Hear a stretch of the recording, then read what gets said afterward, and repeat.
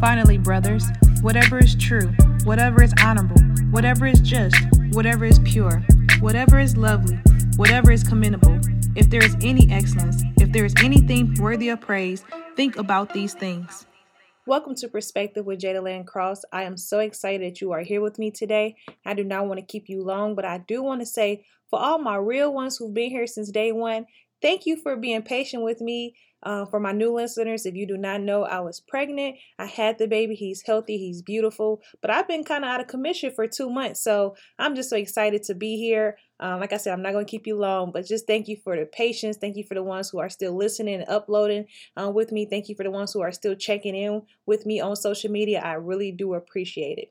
So today I really wanted to share what I learned while I was reading the book of Numbers. Something really stood out to me, and mainly because I asked a lot of questions and God really gave me a personal revelation that I needed during that time. Because to be honest, I didn't agree with everything that I was hearing back from God. If you go back to my last episode, which is called Who Am I Becoming as well, this is part 2. But if you go back to the last episode, I shared with you where I kind of was like going back and forth with God, telling him that I was ready for this new level. I was ready to serve in a different capacity. And God humbled me and told me, no, I need you to be in your home serving your husband in this area. And I kind of was just like, well, God, the world kind of needs me and my gifts, the gifts that you gave me. Remember the gifts that you want me to minister with and blah, blah, blah. And he like, that's cute, but no, you're out of order right now. And I need you back in your home. Long story short. So please head out and listen to that episode if you missed it. So you get like a full basis of what I'm talking about right now. However, let's fast forward to today. I'm reading the book of Numbers, and the main character is Moses. And Moses is this appointed leader who led the children of Israel to the promised land. In Exodus, we see how God is already using him in a leadership capacity to do certain things. But knowing this and following this story really puts like Moses on a pedestal to me, right? Numbers 4:34 starts off saying, Moses, Aaron, and the leaders of the community counted the Kohathites, now that's a word I can't pronounce, y'all. Judge yourself, okay? By their clans and their families. So let's just start right there. It says Moses and Aaron and the leaders of the community counted these people, name I can't pronounce, by their clans and their families. So me, the Jada, the person in who asked tons of questions, had to stop and ask God to say, why? Why did Moses, Aaron, and the leaders of the community need to count these people, right?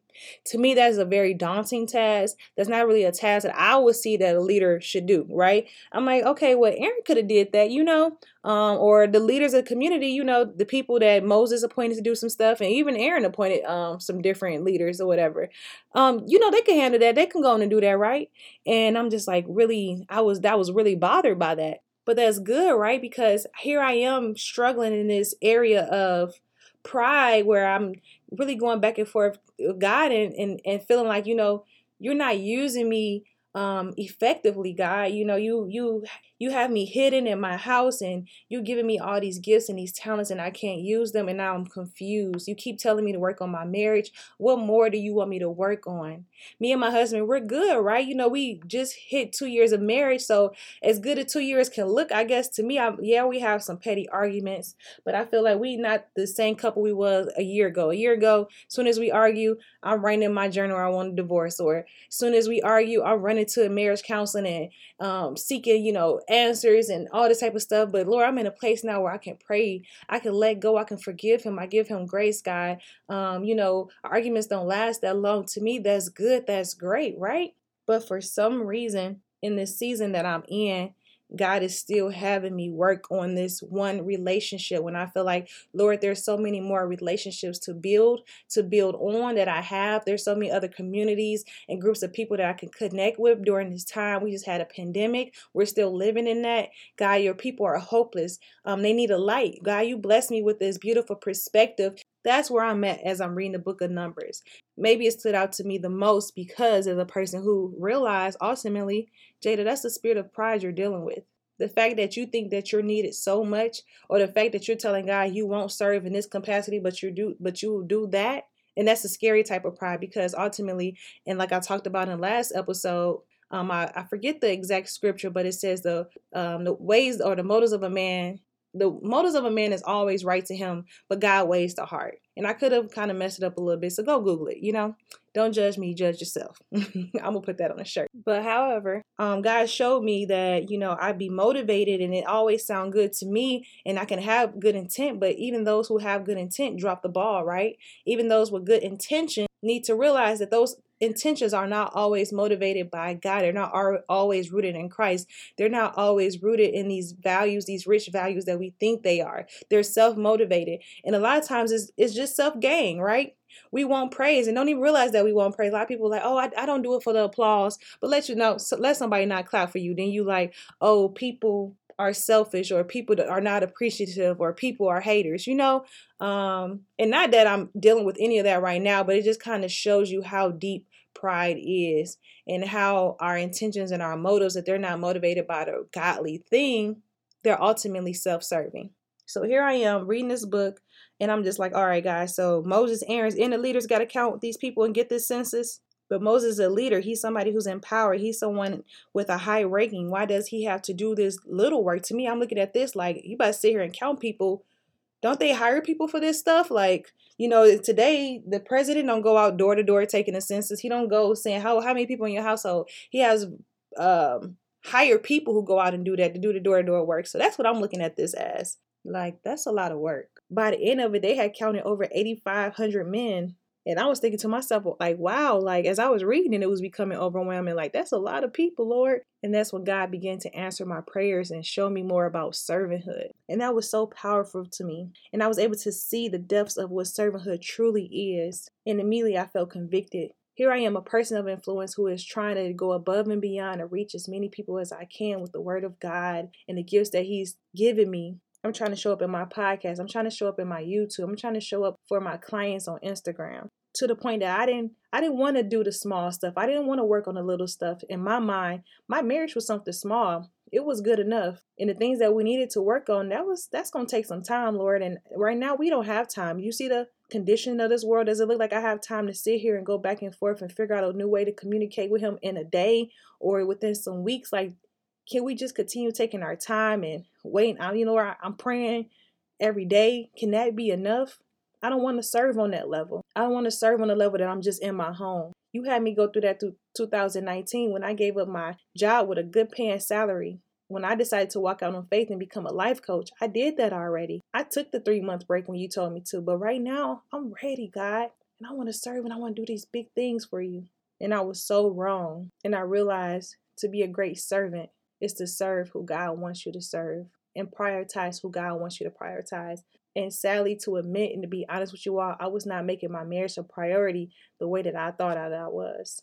As much time as I was putting into my YouTube with editing and recording, as much time as I've been putting in with podcasting and building relationships, as much time as I've been investing in my Instagram stories and my Facebook stories and statuses, that is not the same energy that I have at the end of the day and the beginning of the day when I wake up and go to sleep with my husband. Didn't even know that I was doing that, but subconsciously, I didn't want to serve all the way through because that was going to be too time consuming and that was going to take away from what I was doing. And I had to ask myself, who am I becoming? And I was becoming the opposite of everything that I was praying God to make me to be. And that's why he said that day of March 24th, I want you to serve more in your marriage. Don't worry about the world right now. Continue to pray, of course, but don't make that your top priority. What I want you to do is focus on your home. When he changed that and when he told me, after we had our conversation, I eventually accepted. And when I tell you guys to date, I personally have seen the benefits of me praying more with my husband and for my husband. I've been trying to get me and my husband to consistently pray for I don't know how long at night. And we'll start for a couple of days and then somebody get tired, somebody forget. We point fingers. Well, you didn't remind me. Well, you could have prayed or you could have brought it up and do all this back and forth. But I can say for at least the last 2 weeks, we have consistently been praying together. Now we've added it with our son. We pray with him and hold his hand right before bedtime. And I've been waking up feeling so much more powerful and empowered by the Holy Spirit because me and my husband are on one accord. We've had a breakthrough with our communication style. I know how he likes to communicate, but that's hard for me because I'm just like the total opposite of a communicator than he is.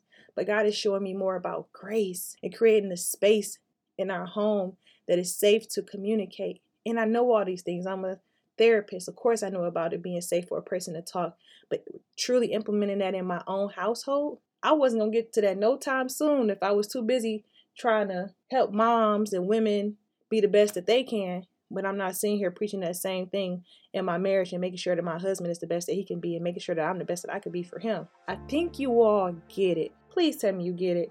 You can ask yourself right now in this moment, who am I becoming? And if you can start really evaluating yourself and your actions and seeing if they align with God and really starting that conversation with him, I'm telling you, it would strengthen your relationship with Christ first. It will make you more faithful and devoted to what he's called you to do. And you will for a fact know that you are in the will of God. So let me wrap this up for you all. Ask yourself, who am I becoming? Am I becoming the servant who God called me to be? Am I serving who he called me to serve? Am I making my own type of priorities, or am I allowing to be led by his priority? So thank you guys for listening again.